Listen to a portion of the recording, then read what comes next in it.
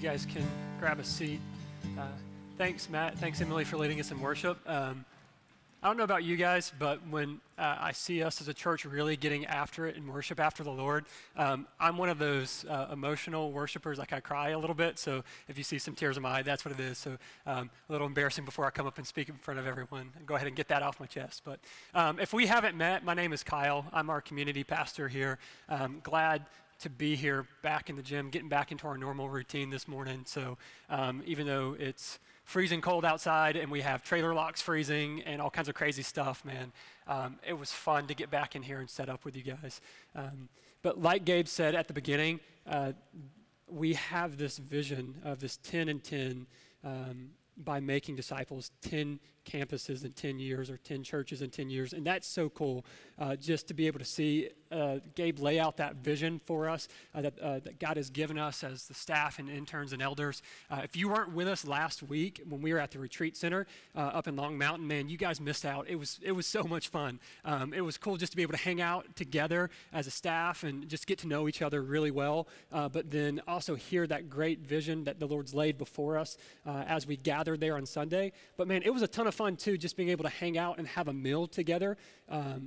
Normally after we're finished in here on Sundays, we got to tear everything down and everybody rushes out to get food, but we were able to just sit and enjoy each other's company and have some really good food.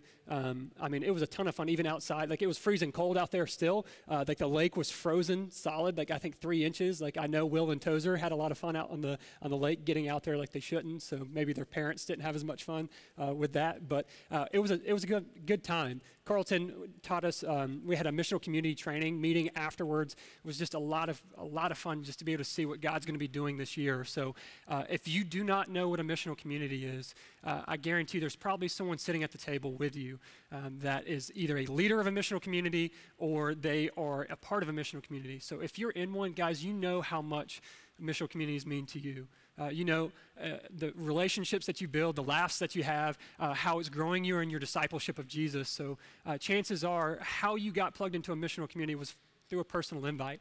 Someone didn't recognize you, someone reached out to you, and someone personally invited you. So what someone's done for you, let's do that for someone else as well. So if you see someone, go ahead and make that personal invite. Invite them into your mission community. Invite them into your life. Invite them into these DNAs that we'll be talking about. They're going to be launching here in February. But more on that to come. But if you don't get that personal invite, at the connection table right here on the way out, Carlton's going to be standing there. Man, he's going to give you all the information you need to know how to get plugged in to a missional community. So these missional communities are the lifeblood of really what we do.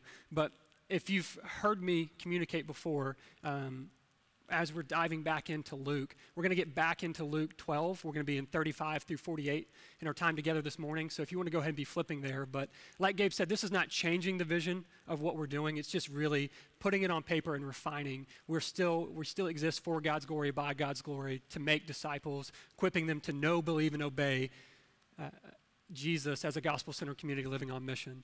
So that's not changing. If you want to know more about that, check out some of the podcasts. We've got really great sermons on what all of that actually tangibly means. But every time I speak, if you've heard me, I like to lay before us exactly what we're here to do this morning. What we're here to do this morning is to grow in our discipleship of Jesus. We're here to know Jesus, believe Jesus, and obey Jesus. So we are here to know Jesus by his word. So we pick up this Bible, we read what he has to say about himself, what he has to say about us, and based on what we know about Jesus, what he says, we believe him. We believe what he says, what he's done on the cross for us. We believe he says who we are, and we can't help but respond this morning. So tangibly in a Sunday gathering, this is only a third of what we do. Those missional communities in DNA are the other 2/3, but tangibly that response this morning looks like we can't help but worship. We can't help but tithe. We can't help but take part in communion. That is the natural response, as natural as breathing. And because of what we know and believe, we can't help but obey. And how we obey tangibly this morning, it's not a have to, it's a we get to. It's not out of obligation, but it's out of love for what Jesus has already done for us. And that just looks like loving and serving one another. So as we dive into Luke this morning, just keep that in mind. Let's see what Jesus wants us to know about himself, what he wants us to believe, and what he wants us to obey this morning. So picking up Luke 12 will be 35 through 48. Stay dressed for action and keep your lamps burning. And be like men who are waiting for their master to come home from the wedding feast, so that they may open the door to him at once when he comes and knocks. Blessed are those servants whom the master finds awake when he comes. Truly, I say to you, he will dress himself for service and have them recline at table, and he will come and serve them. If he comes in the second watch or in the third and finds them awake, blessed are those servants. Verse 39, but know this, that if the master of the house had known at what hour the thief was coming, he would have not left his house to be broken into. You also must be ready, for the Son of Man is coming at an hour you do not expect. Peter said, Lord, are you telling this parable for us or for all? And the Lord said, who then is the faithful and wise manager, whom his master will set over the household, to give them their portion of food at the proper time? Blessed is that servant whom his master will find so doing when he comes. Truly I say to you, he will set him over all of his possessions. But if that servant says to himself, my master is delayed in coming, and begins to beat the male and female servants and to eat and drink and get drunk, the master of the servant will come on a day when he does not know and does not expect him, and at an hour he does not know, and will cut him into pieces and put him with the unfaithful. And that servant who knew his master's will but did not get ready or act according to his will receive a severe beating. But the one who did not know what was deserved, and the one who did not know and did what was deserved a beating will receive a light beating. Everyone to whom was much given, of him much will be required. And from him whom much they entrusted, much more will they demand the more. So God, we're here this morning to know you. So Father, as we come as your church and we gather, it's our heart's cry that you would come and be with us this morning, as you already are, able to sit back and just seek and savor you. That God, as we're studying your word, we know that you send it forth and it's going to accomplish the purpose for which you sent it. So Father, we're longing to hear what you have to say to us as your church. So Father, we love you and we thank you. It's in your name we pray. Amen. So have you guys ever wondered what God was thinking when he created some animals? Do you know what I'm talking about? Like, I know he's perfect. I know he creates animals and it's great, but like, what was he thinking when he made the possum, right? Like, the possum, like, was he thinking, man, I'm going to make this giant, evil, hissing rat, right? It's only going to come out at night. Like, that is the stuff of nightmares right there, right? So I live kind of off the beaten trail. My wife and I can in the trees, off in the woods a little bit. So some of you guys have been to my house know that. But I have this possum that comes up on my back porch all the time, right? And it's fine. Like, he can come up on my back porch all he wants. He can come up there. We've got nice cushy chairs he can sit on. He can have a little possum party out there. It's fine. But dude, stop getting in my trash. Like, so yeah, right? It's one of the most annoying things on the face of the planet because so we live off in the beaten path, so they don't come off, and I can't just like put my trash in a trash can and they haul it off. I have to haul it off. So this is something I know I should just be doing daily, but I just don't have that discipline to say, okay, well, I don't want to stay in the house. I don't want it to smell up, but I don't want to put it in the back of my car. I don't want it to get leaked. You don't want it to leak out everywhere. So inevitably, I put it on the back porch, and every single time I do, that possum gets into it. And it's like, I can sit up at night like a crazy man, I've done this, and wait and try to watch to see if he comes out there. Never shows up. He only shows up, it's like he's waiting in the woods. He's like waiting to see if I come out there. But he always come at the most unexpected time. And I kid you not, like, he gets in it, it gets all over the backyard, it blows everywhere, then it rains and gets nasty, then stuff blows off in the briar patch and I have to pick it out. But like, I don't think it's just him. I think there's more than one, I don't know what you call more than one, it's like a school of possums or like a flock of possums. It's like a legion of possums. I have an evil legion of possums that come up on my back porch. So this is probably what? I don't know, my wife's sitting back there. I think it was probably 2 months ago or something like that, maybe a little bit longer. I heard this rustling in the middle of the night, and I'm like, I know that's him. It's him. So I jump out of bed, grab my shotgun from underneath my bed, run to the back porch, whip it open the door, and boom! It was one of the most redneck things I've ever done in my entire life. Like, took a huge chunk out of my deck. Well, I say that's probably not the most redneck thing I've done. Like, probably the most redneck thing I've done was, like, I strung him up afterwards as a warning to his friends. Like, that's the most redneck thing I've done. So, So that's a funny story, right? Like how I have this crazy evil possum that gets in my trash. Like, the truth of the matter is, like, if I would just be disciplined and actually do things I know that I really should do, like, I go into town every day. If I would just take my trash, put it in the back of my car, and take it into town every day, I wouldn't have to worry about this, right? My life, things would actually go much better for me. So that's a funny story, but I would argue that Jesus is making that same argument in the text this morning, that there are certain things that he has given to us, certain spiritual disciplines like readiness, that he's given to us for our good in his glory. I'll say that again. I would argue that Jesus is saying in this text, there are certain things that he's given us, certain spiritual disciplines like this text, readiness, that he's given to us for our good in his glory. So before we dive into the text to see if that's actually what Jesus is saying this morning, I want to be on the same page before we move forward. So when we talk about that phrase, spiritual discipline, right? Because I want us to have the correct lenses to look at this text. I don't want us to hold spiritual discipline in too high regard and make it something that it's really not.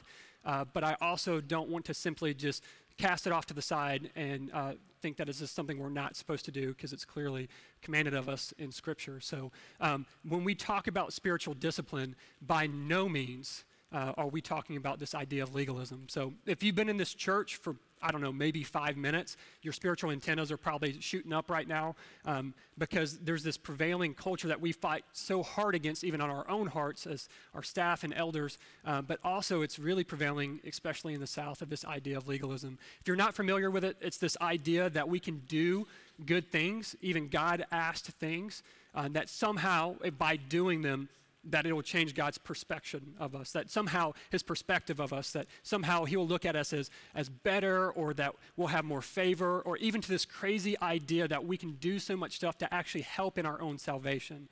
By no means are we saying that whatsoever. Salvation for us is completely over here, and these spiritual disciplines are completely, as far as the east from the west, salvation is always by grace alone, through faith alone, in Christ alone, to his glory alone. That is what we hold dear. So I just want to make sure that we are on the same page when we talk about those things. So spiritual disciplines, when we talk about them, like this idea of readiness, they're all over Scripture, things that God has commanded us to do. So when we talk about a good definition of a disciple, what we believe a disciple here to be, a disciple is someone who knows, believes, and obeys Jesus. So this last section is really where we're honing in on this morning, this obey. Because we know him, because we believe him, because he's already saved us, there are things that he has asked us to do. So some of these things, like Paul says in 1 Thessalonians 5:17, pray without ceasing. So that's prayer is a good thing that we should do. It's a God-given thing, but by no means is it saving us. So readiness is kind of one of those things.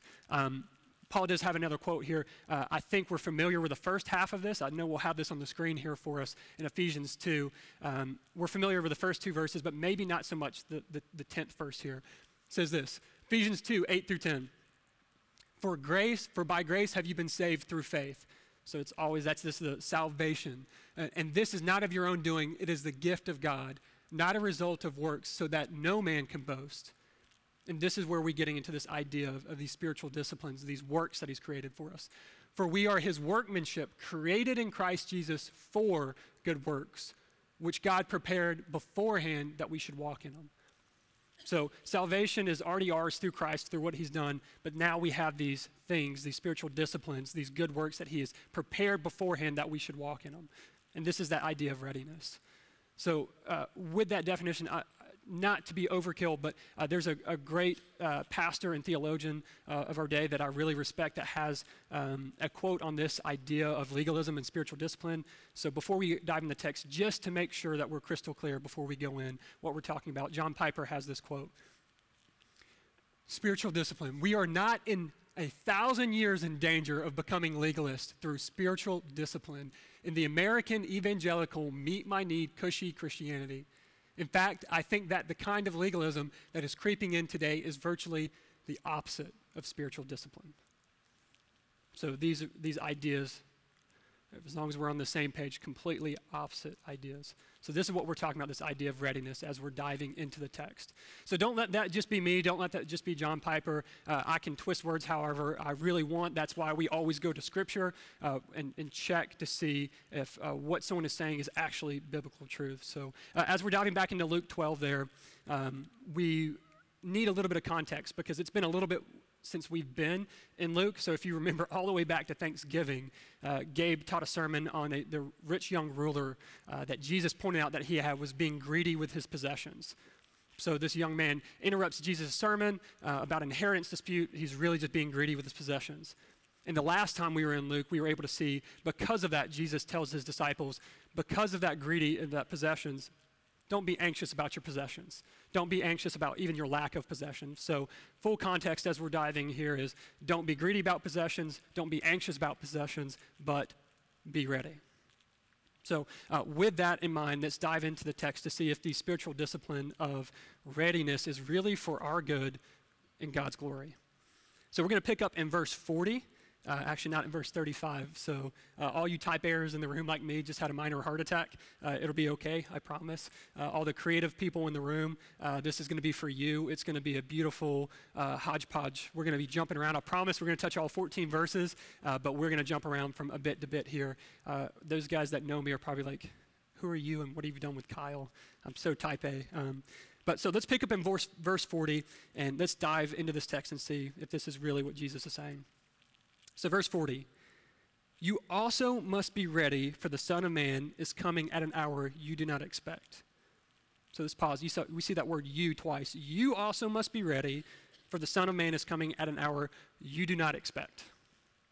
So we see that word you. So our first question we should be asking this morning is, who is this you?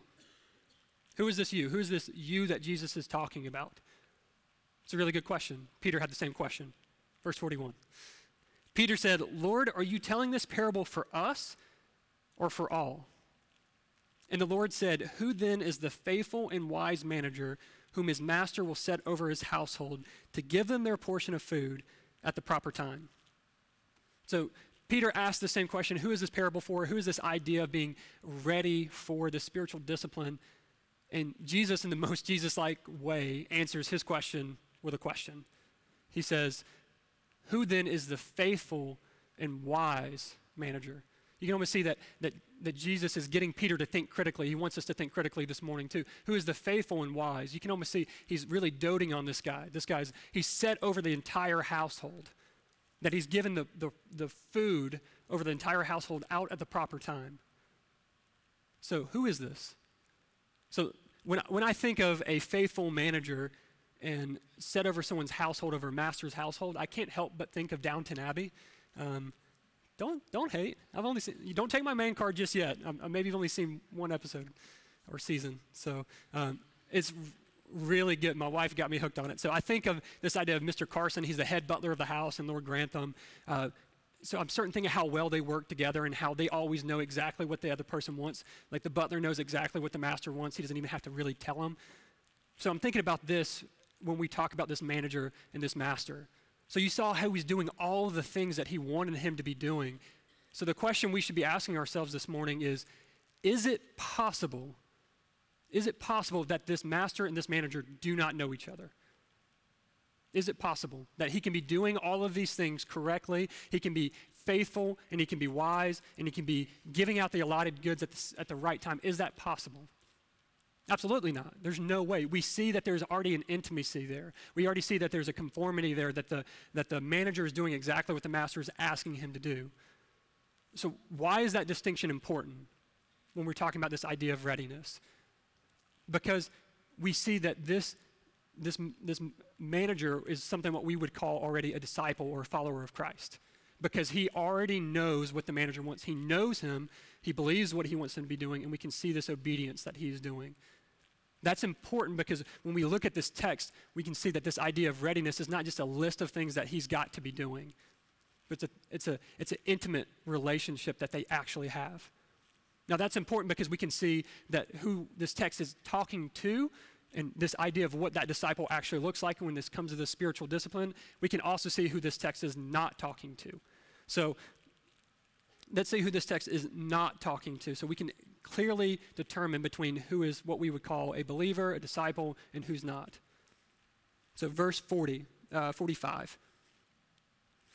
But if that servant says to himself, my master is delayed in coming, and begins to beat the male and female servants, and to eat and drink and get drunk. The master of that servant will come on a day when he does not expect him, at an hour he does not know, and will cut him into pieces and put him with the unfaithful. So we get to see that this man, this servant, knows the master, right? He knows who the master is, but he's not being obedient, or he's not believing really that it's important what the master is asking him to do, and he's definitely not being obedient. We see that this man really doesn't know the master. He's not really in this relationship with the master. You can see he'd be close in proximity, but his heart really be far from him. Jesus would say it this way in Matthew 7. We'll have this up on the screen for you as well, too. This idea that we can draw close in proximity, but not really be in a relationship. So Matthew 7, 22 through 23 will say this: many will say on that day, Lord, Lord, do we not prophesy in your name? Do we not cast out demons in your name? And then I will declare to them, I never knew you. Depart from me, you workers of lawlessness. So this idea that we can draw close and we can do all the right things, right? The Pharisees did this amazing. They knew the law. They did all the right things, but their heart was genuinely far from them. That's why they were not really close to the Father. They were not in that relationship. So when we see this idea of this servant who is actually not serving the master, his heart's far from him, we think at times that idea of being cut into pieces is really, that's tough, right? Like, no one wants to come in this morning and talk about the wrath of God. But God is just in this, that you see that God is really giving to him really justice, that the man is accountable for what he knows, and we see this idea start to pop up. Spurgeon has a quote on this that really I think is epitomizing what we're trying to say here this morning. So we'll go ahead and put this on the screen when it comes to the idea of the wrath of God. This is truly a terrible expression. We are sometimes charged with using too strong expressions with regard to the wrath to come. It is quite impossible that we should do so, even if we tried, for the expressions of the Lord Jesus are more profoundly terrible than any which even medieval writers have ever been known to invent. But he is still God. So we get to see this idea of, when we're talking about this idea of being ready, that this servant was not only not ready, but he was doing what he wanted to do. He was a worker of lawlessness, going away from actually what the master wanted to do. So we can see it's not actually his obedience of following that thing that had him put aside with the unfaithful. It's actually the stature of his heart. And why that's important, because we get to see here in the last two verses here that there are two other servants that don't obey, but they're still what we would call believers. So we see this idea of being ready, these spiritual disciplines, it really has nothing to do with legalism. It really has nothing to do with the things that we are doing. It has to do with the stature of our heart. Verse 47, and that servant who knew his master's will, so he was in proximity to the master, he knew the master, but did not get ready or act according to his will receive a severe beating. But the one who did not know and did what deserved a beating will receive a light beating. Everyone to whom much was given, of him much will be required, and from him whom they entrusted much, they will demand the more. So these other two servants also didn't obey, but Jesus is making this distinction is that they are actually close to him in heart. You see that punishment was much less severe. They weren't put with the unfaithful. They were still believers. This is our story today, that there are things that we know that the Lord wants us to do, but we just don't always do them. Doesn't mean we don't have a relationship with the Lord. It's not about what we do. It's about who we are and who Christ has made us. They still believe the master, so he hasn't put them away and hasn't cut them into pieces, hasn't put them with the unfaithful. So why is all this important, these distinctions about this idea of being ready? I want us to see who the faithful is and who the unfaithful are. It's not based on these works. So when we talk about that whom much was entrusted, much will be given, this idea of you're being accountable for what you know starts to pop up. You're being accountable for what you know, those things that you know, the things the Lord is asking you to do. So in this text, we start all the way back at verse 35 here, and we get to see what this idea actually tangibly looks like, what Jesus is actually saying to them, what you need to do to be ready. What are some of the intentional things that Jesus are asking them to do? So we'll read here in verse 35. Stay dressed for action. So it's important that we know that this spiritual discipline of readiness is really for those who are already in relationship with the Father. They're already obeying. You see that word is stay. It doesn't say become dressed. It doesn't say get dressed. It says stay dressed for action. And keep your lamps burning. It doesn't say go get a lamp. It doesn't say light a lamp. It says keep them burning. And be like men who are waiting for their master to come home from the wedding feast so that they may open the door to him at once when he knocks. So how many of you guys have ever been to a Jewish wedding? Can you show of hands? One?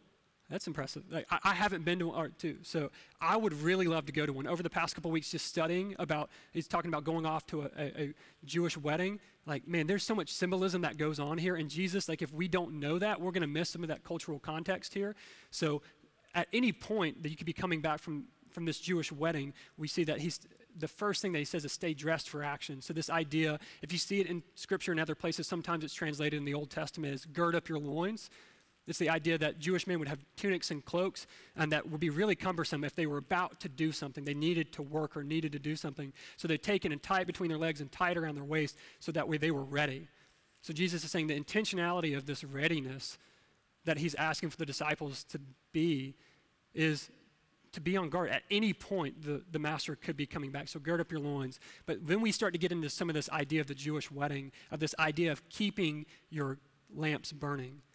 So you see, like in a Jewish culture of Jesus' time, when a groom and a bride would get married, when they would be betrothed, that is, before they would get married, when they're engaged, the groom would take his groomsmen back to his father's house.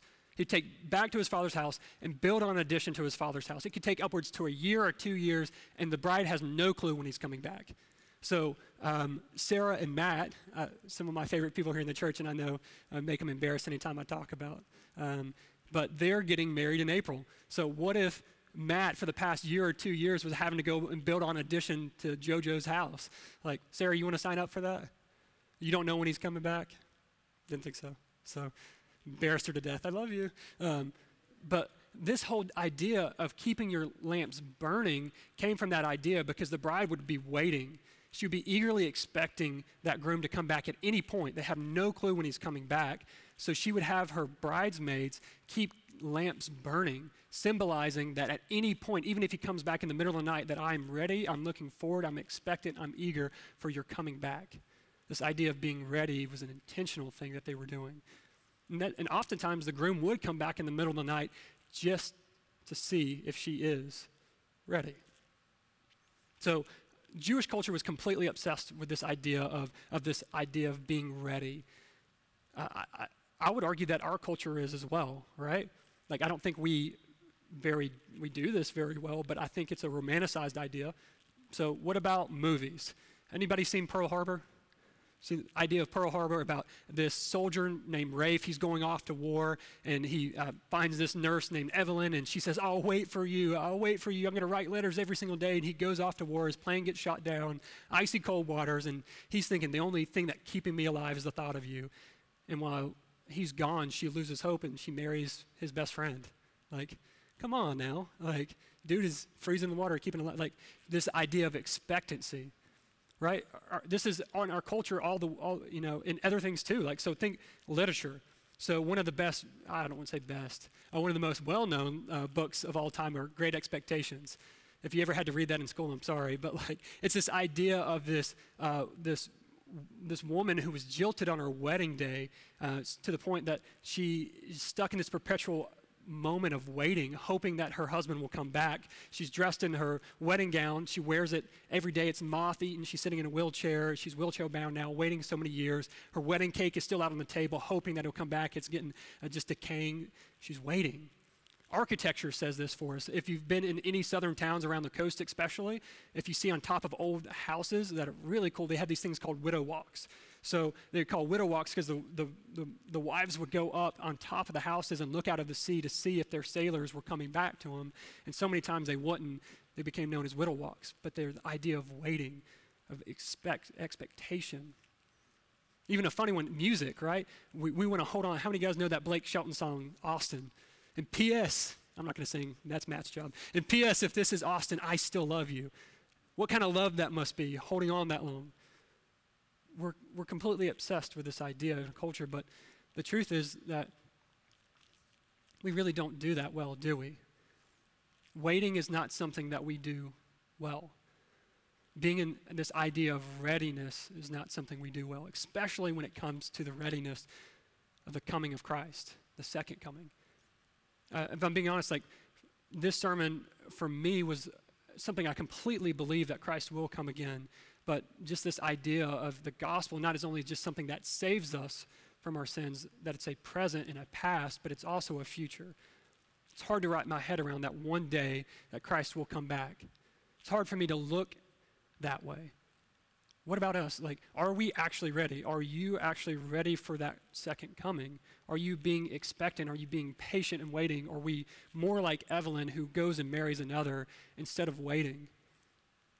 The question is to ask ourselves, are we ready? Do we plan that way? Do we plan our finances that way? Do we build relationships with that in mind? Do we treat our friends that way in that mind, that at any moment that groom could come back? And the answer is no. This is a difficult thing to do. That's why discipline, that word even means spiritual discipline. It's a tough thing to do. It's not easy. But I don't want us to lose heart in that, because the whole point of spiritual disciplines are to draw us into a deeper, more intimate relationship with the Father. I'll say that again. The whole point of every spiritual discipline, whatever it is you're doing, whether you're praying, whether you're journaling, whatever it is you're doing that are good, God-given things that we saw from Ephesians 2, that we are created for good works, whatever these good things that we are doing, they're given to us, like we said, for our good. How are these things for our good? Dive back into the text here, the verses, and we'll fill in the gaps of what we've missed. Verse 37. Blessed are those servants whom the master finds awake when he comes. Truly I say to you, he will dress himself for service and have them recline at table, and he will come and serve them. If he comes in the second watch or in the third and finds them awake, blessed are their servants. The second time we've seen blessed. Verse 43. Blessed again, third time we see blessed. Blessed is that servant whom the master will find so doing when he comes. Truly I say to you, he will set him over all of his possessions. The idea of setting us all over the possessions is really a footnote, but how cool is it when Jesus in this whole context is saying, don't be greedy about possessions, young rich man. Disciples, don't be anxious about your possessions, but I will set you all over my possessions. That sounds great, but the whole point of spiritual disciplines, did you guys see that? Did you see the whole point of spiritual discipline is that we get God? We do these things like prayer. We do these things like whatever it is that God has given you for a good work to do, journaling, meditating on the word, whatever it is, praying without ceasing. Hebrews 10:24 says to spurn one another towards brotherly love and good works. Romans 12, to outdo one another with brotherly honor. These things that we're given as disciples, we are not trying to earn the love of God. We already have that love. We already know him and believe what he has done, that he has lived the life that we couldn't, that he came and paid for our sins on the cross. And because of that, he calls us into obedience like these things. Why? Because we get him. We get him. Did you see that? Verse 37. Truly I say to you, he will dress himself for service and have them recline at table, and he will come and serve them. He will come. He will come and serve us. The point of spiritual disciplines like readiness is not to earn a love that we already have. It's to draw us into deeper and deeper and deeper, more intimate, more seeking and more savoring love. I love this quote. Jonathan Edwards, we'll throw this up on the screen here for you. What he has to say about this idea of spiritual disciplines, why we are to do them. Endeavor to promote spiritual appetites by laying yourself in the way of allurement. There is no such thing as excess in our taking of this spiritual food. There is no such virtue as temperance in spiritual feasting. To lay ourselves in the way of allurement. That is what these things are designed for. We saw that in Ephesians 2, that God has designed them. He has given to us. He has designed us for good works. We are his workmanship that we might walk in them. We are to do these things because we get more and more and more of him. The more we seek after him, the more of him that we get. We don't do these things to feel good about ourselves. By no means this idea of legalism that we were try to be so crystal clear about at the very beginning, why this is not that whatsoever. We already have that love of the Father. These things that we do so we can experience him more. He is the greatest possession. In this whole context, we don't need to be greedy about possessions. We don't need to be anxious about getting more possessions. Man, one day when he comes, he will set us over all of his possessions. But today, in the now, when it's hard to wait, we get him. How encouraging is that? And this whole idea of a wedding festival, Jesus uses this whole idea of a groom and a bride all throughout Scripture. In John 14, 1 through 3, Jesus says it this way, this idea of him being our groom and us being his bride. He says this, don't let your hearts be anxious. Don't be anxious. He's saying this at the Last Supper when he is about to go and lay down his life, when he's about to go away. He says, don't let your hearts be anxious. Believe in God. Believe also in me. In my Father's house are many rooms. Just like we talked about with that Jewish festival, that the man would go back and prepare a room. In my Father's house are many rooms. If it were not so, would I not tell you? And if I go and prepare a place for you, I will come and bring you back, that where I am, you may be also. That's what it's about, this idea of a wedding and a marriage, of the lamps being lit, of looking forward to. We as a church, we as people, that is our duty. Not because we think God loves us any better, but because the more we look after him, the more we lay ourselves in the way of allurement, the more of him we get. I love just studying these Jewish weddings to have this idea of, if you've ever seen one, you've probably seen it in movies, like when they get married, they'll put a cloth and they'll put some glass or something in it and they'll step on them and they'll say, the word's escaping me now, but Mahayim, I think, or something like that. Mazel tov, yeah. So that's the word. So what that means is literally good fortune, because what they're doing by symbolically in breaking that is showing that once a covenant is broken, it cannot be restored. So that covenant of marriage. But how great is it that we have the groom that has restored it? Even though we are broken, even though that we are the ones that have gone astray, that even though that our covenant with him was broken, he made an everlasting covenant with us in the person and work of Jesus on the cross. And because of what Jesus did on the cross, and taking our sin and taking our lawlessness and taking our legalism where we want to draw close to him so that way we can be like Pharisees and look better to other people, he takes that and he restores that. And we're in this already, but not yet. Right now, he's in this process of sanctification in us. This idea of becoming more and more like him. But one day, the gospel is also a future. One day, he will come again, and he will restore all things. So this idea of being ready, the spiritual discipline of being ready, how beautiful is that? That is, we can't do this by ourselves. Does that make sense? We can't do this. The more we try to do it, the more our flesh will get in the way, the more we want to do this to look good to other people. But really the purpose of these things are not so we look good. It's so that way we get God and he gets the glory. He gets the glory by restoring the brokenness. He gets the glory by us even trying to be faithful and looking forward to him. You see, spiritual disciplines like readiness are really for our good in his glory. So at this point, you may be thinking, okay, Kyle, I get that. Maybe I'm not ready. Maybe I don't look forward to the coming of Christ that often. What do I do now? What do I do? I think the first question that you have to ask yourself is, which servant are you? Are you the servant that is wise and faithful? Are you the servant that has been set in charge, that you know the Father and you believe him and you're obeying because you already have that love? I would ask that. And if that answer of that obedience is not out of delight, of laying yourself in the way of allurement, I would ask yourself, are you doing these things, these Christian things, like coming to church, being part of Bible studies, being even part of a missional community, being ready, planting churches, whatever it is that you're doing, that good, God-honoring things, are you doing those things to try to earn some favor that you already have? And if you are, I'd start there.